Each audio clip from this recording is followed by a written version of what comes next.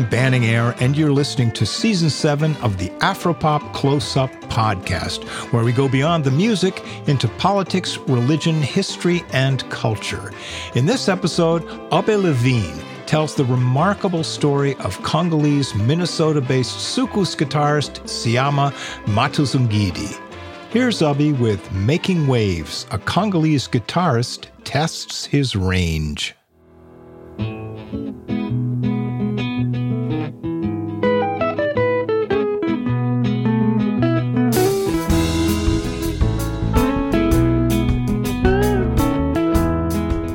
I was about 7 years old when I first felt the urge to dance.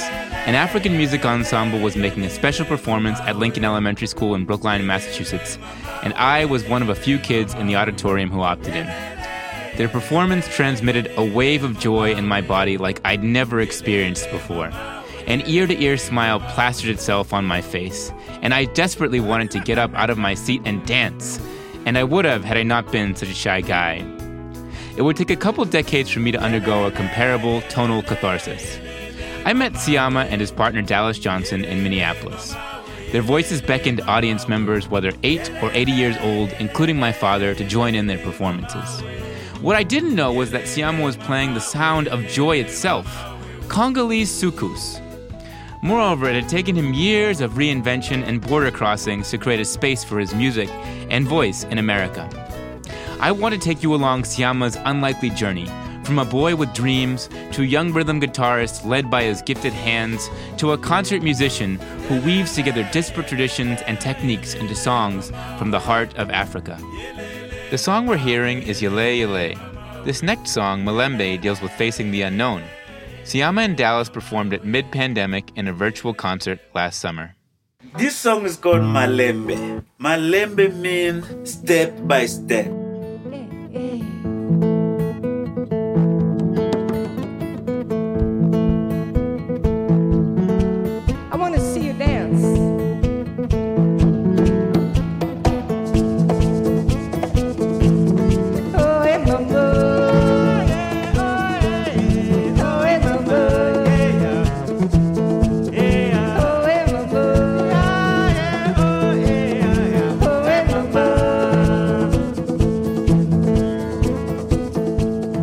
Could you introduce yourself? Just tell me your full name.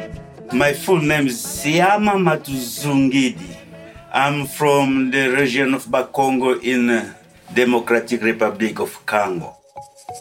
Syama's relationship to music begins in the countryside, in a small village called Kebola. I was born and raised in a seminary of priests because my parents worked there. Growing up was so nice being a kid there, but I didn't know back then. I always wanted to be in a big city. Syama grew up hearing traditional music in the village, known as ancestor music, and also rumba ballads from his dad's wind-up Victrola record player. But it was an emerging sound and movement called soukous that made his heart skip a beat. I was 12, I was just interested in listening to music. When I heard soukous, I was like, wow. That guitar is so interesting. How do they do it? We had one radio. We have to kind of like take turn. My dad would listen for news, and kids like me will listen for music because my dad doesn't want to listen for music. So we're like, oh, Dad, the news is finished. Can I get the radio? Syama had to get his hands on a guitar. When his attempts at making his own failed, he turned to a priest at the local seminary for guidance. So then the priest said, I will teach you but only piano, not guitar. I said, I don't really want to learn piano. He said, no, piano is good, but so you can be playing it in our church. I'm like, oh man, I don't want to play in the church. The man's hands were destined for strings, not keys. Then the priest said, we have guitars, but I don't play guitar. If I give you a guitar, I can find somebody to teach you. I knew I won't find anybody, but I just said, yeah. Syama did find a teacher. At the same time that he took to learning the electric guitar, a new kind of rhythm and performance came to town, which would change music altogether. The room, they was dancing, but you dance just slow, on the stage. Yeah. When soukous came, the dancers, singers will dance like they're crazy. They look like they come from heaven. It was as if a lightning bolt struck, creating a fissure between the old and the new, and Siama wanted a jolt. Oh, I think I can do that. I can be big. I'm going to go to Kinshasa and be star myself. Siama told his friends about his ambitions to make it big in Kinshasa. You won't see me. My parents want me to go for 2 weeks, but I might not come back. It would take him nearly 40 years to return. This is Ngoya, a song about the friends Siama had to leave behind. Because I can't see them when I need them. Mm-hmm. Yeah.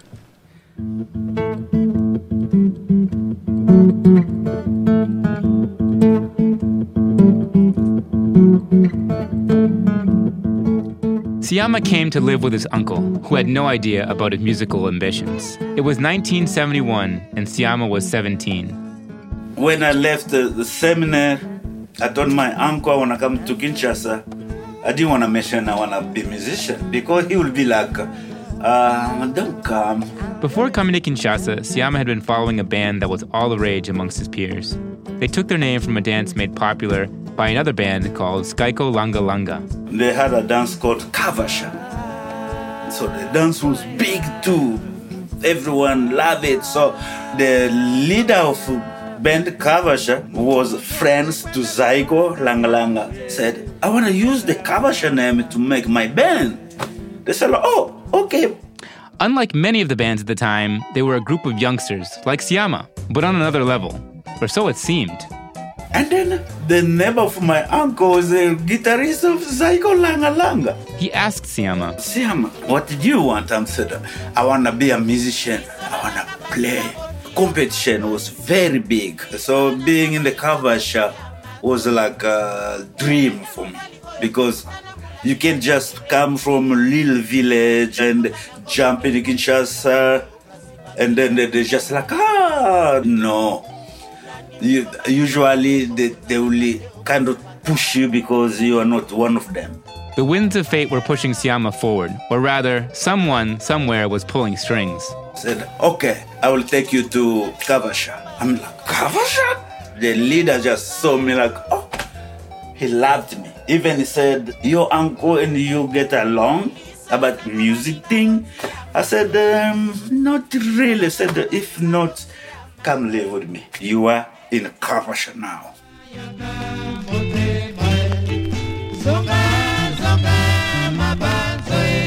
This is Bomoto, the first song Siama composed for Kavasha.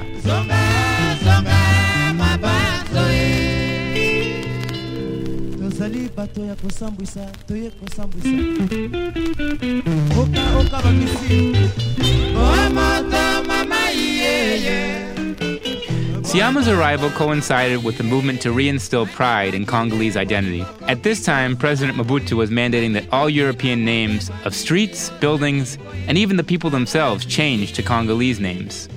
He had been inspired by a trip to Maoist China. And then when he went back to Congo, he said, you know what? I just want to be Congolese to be Congolese. No more Christian names. Even street names have to change. And maybe the church too. No white statues all over the church. Despite the sense of national unity, musicians creating the culture had to fight for scraps. This is Siama's wife and co-singer Dallas Johnson describing a typical day at the studio. The musicians would wait outside the studio if they knew there was a session that day, and the producer and the singer could even pick out of the crowd of musicians who they wanted. Mm-hmm. There was a lot of competition, and you had to be super proficient, but also really catchy and have cool, interesting ways to play your instrument that would be that would elevate the singer. Yeah, the style I was playing at the time was very catchy, and everyone wanted to play kind of like that. They even called him Mwalimu, or teacher in Swahili. Guitarist was coming, then they called Mwalimu. They said, Mwalimu Siama, like a teacher Siama. I'm like, oh, okay, I will accept that. But on records, it was the lead singer who would gain name recognition. Once he shared his songs, they were no longer his. Such was the case with a song and woman by the name of Cicely, who we met in Nairobi, Kenya. I was in East Africa already, so I left Kavasha. I was in the band called Viva Macaulay. One day we was just performing in the bar. A group of young girls came, and one of them was Cicely. We became lovers. I just like, I'm gonna surprise her by singing. Syama's muse was not as doe-eyed about the melody of his dreams. She warned him. What? That you know, to might bring problem, but she was right. Little did Syama know, he was also being courted. And this guy, his name was Jimmy Money Mambo, came to me and said, I want to be doing recordings with you. His band was Shika Shika. Syama agreed to record with Shika Shika. One day, recording in the booth, Moni Mambo inquired of his musicians. I need one song. Who has a song here can put in my record? I said, I have one, but it's not that great. Oh, really? Sing it. Then I sang it like, oh, that's a beautiful song. So then we practiced for several times and then we recorded. Sicily, mama, yeah. Sicily, mon amour, mama. Mpenzi wangu, mina kupenda. Mimi nawe, pamoja nayo motema. The song gained much acclaim. Unfortunately for Syama, Cicely's father wasn't as enamored. He heard the tune and decided it was time to leave town. Moreover, while the song blew up, Syama remained in the shadows. Jimmy Money Mambo, he's the one singing. He's the one who have put in your record. We'll give credit to him. So my songs, I never got credit with. This was a part of a broader trend. While soukous blossomed, few reaped the rewards of fame and fair compensation. Despite playing shows from Kinshasa to Nairobi, Syama didn't gain the fame he once sought. But that was the way they used to treat us. I just accept, I'm like, actually, you don't have to be a star. Just do what makes you feel happy. And that made me feel happy, just being accepted in Kinshasa and being the band. He played because his soul demanded it. And in the golden era of Congolese music in the 70s and 80s, Syama featured in over 100 singles. Here he is with Viva Macaulay playing Safari, a song about traveling across East Africa from Uganda to Kenya.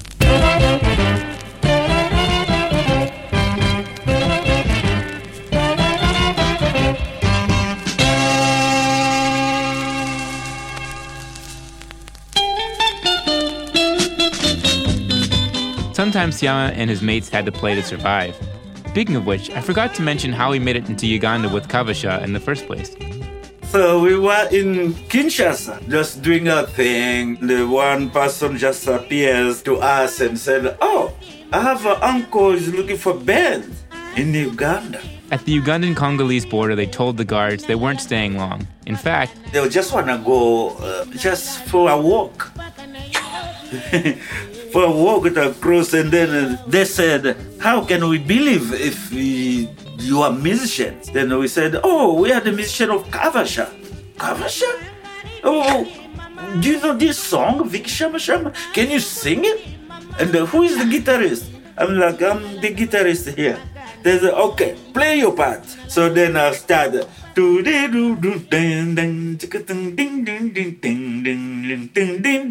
the singer?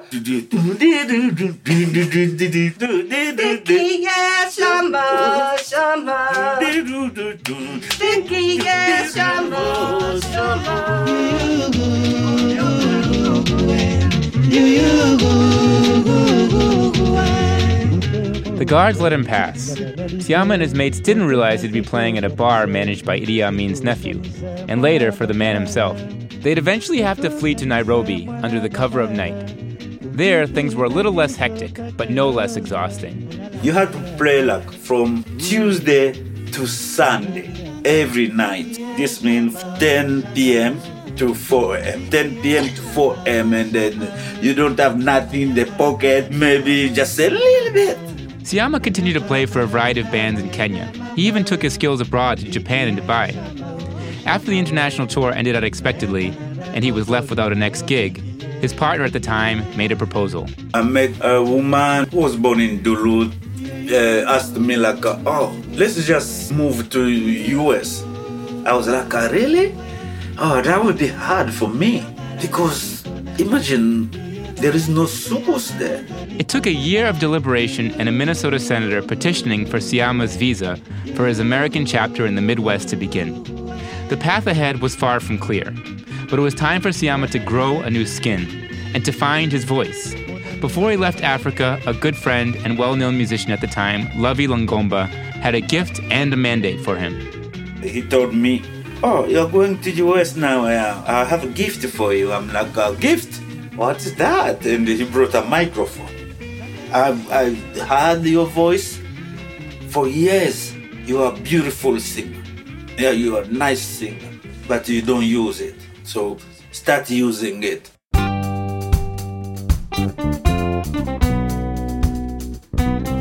While the possibility of reaching new audiences was on the horizon, the pathway to a bigger stage was shrouded. Syama wrote this song, Jungle Zombie, about how as a boy he'd wake up before sunrise to go to his parents' farm in a stupor. It also captures Syama's start in the U.S.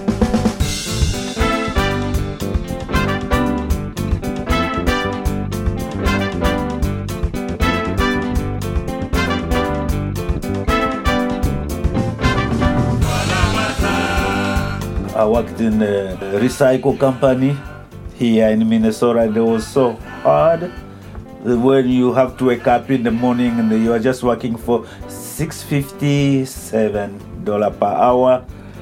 And I was like, oh, my life is over. I won't be a musician anymore. He reached the level of mastery, and then all of a sudden he moved to a new country where he didn't speak the language, and he fell into obscurity, essentially. But what Syama didn't realize is that his career wasn't in the trash bin. He just needed a spiritual, musical reincarnation and a kick in the can. The wife at the time said, "No, you are a musician. Don't throw it away. Do your music." Syama's passion reemerged as a raging flame. He sought inspiration in every hidden corner, and he treated the guitar like he was learning it from scratch. I wanted to do everything. I was like, how if I learn how to read music? I started buying books, and I will buy book, not only advanced books, even book for really beginners who they're just for kids. As an African guitarist, he was in demand. Several bands invited him to play, and he took in other styles including reggae, blues, and jazz via osmosis. In these forums, he heard echoes of traditional music. I think traditional music is more close to everything I hear here, like a blues, jazzy. You're saying that you could hear traditional music in these other music forms that you heard here? Yes, I can hear traditional music. That music back home, we call it traditional music. That means like ancestors' music. It is powerful in its own way. He was turning back to his ancestors' songs to push his music forward. I was like, I'm going to focus in that music when I compose my own music. Despite fitting into the scene, Syama didn't see much in the way of a music career beyond playing bar gigs past the witching hour. He often felt kind of old. At that time I was like, I'm old guy, my time has passed of shining. And that was the person that I met, was the one that was just kind of defeated and saying, well, it's kind of over, I'm still a happy person. Syama connected with Dallas, and for years they were in proximity, but not a thing. When they did get together, she saw something in Syama that he had yet to recognize. I just knew. I just felt like there's something there, and I just knew it. Dallas had been researching Syama's legacy and Suku's history. She couldn't believe the number of bands he played for. This was confirmation of what she'd been hearing around town. Other local African musicians would mention Syama's name with pride and deference. Do you realize who that guy is? And I'd be like, tell me, because he doesn't tell me, you know? Dallas and Syama came upon a fellowship, which would open unforeseen doors for him. But he doubted himself. He said, people like me don't get those. I'm not from here. I don't get those kind. They just look at your application like, God. That's the way I was thinking myself. She wanted Syama to claim his space here in America. In 2014, I told him I was going to apply for a fellowship. And she encouraged me, let's apply for Midnight, because this is the kind of thing they want to hear. So that opened me to think like, I can be somebody. Syama made it through several rounds of selections, and he was one of 9 bands chosen from 100 candidates that would be moving forward. So they can keep 4. Then I was like, I think I'm gonna do something different than just what I do. Like, okay, I want this musician, I want that. He chose musicians who had never played together, who had their own diasporic traditions from Togo to Brazil and the US. He wanted the sound to be fresh and unrehearsed. They wouldn't let me go to the audition, of course, so I was just a nervous wreck. And I just thought, how is this going to work? How are you going to do it? The competition had whittled down to 4 bands. With the prize in sight, inspiration moved him. I just knew what idea I have, what I will bring them will be beautiful from those people I choose. I didn't want it to be called soukous. I just wanted to be called African music. And then I told them we will all sit down like being in a concert. This was about Syama bringing out the fullness in the people around him. So when you come in, you bring your knowledge in these songs to change it. Don't be like, I want to play soukous. No, you never played soukous before. You play you. I will be in the foundation. I'm there to hold you guys. After his final audition, he anxiously awaited the judge's response. First of all, I didn't believe. I thought my ear didn't hear the right thing. And once he got it, then he went from saying, that's not for me, to saying, it could be, to say, I am that person now. At the awards ceremony, Syama heard the words that confirmed what Dallas had known all along. Then the president of the U of M said, thank you, because these are times of great change in the world, and we need you. You're the ones who will bring us forward. I have goosebumps. Syama kept saying, how? Huh? What? Because I couldn't believe somebody. I knew I'm nobody. Now I'm getting recognized now. Like, wow. And that was one of the only times I've ever seen Syama's eyes water. And then you realize it inspired you to want to do more. Yes. Because you realized that there was something important in what you do, right? Yeah. Syama went on to create his album Rivers. In the album, he weaves together soukous, guitar, and traditional music from back home.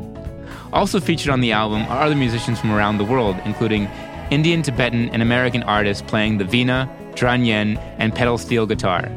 Together they produce a distinct ensemble that is both adventurous and familiar.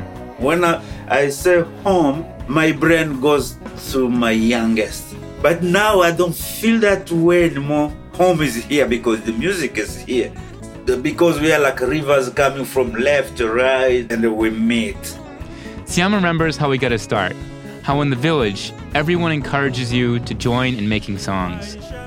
This is what he tries to pass on to audiences today, particularly kids. He wants them to know that we are all relatives and that they have a place on the stage. Come, bring your little hand and sing. Just hear it. I can remember those moments. So I think that the way I see that music, where that power came from my ancestors and my culture.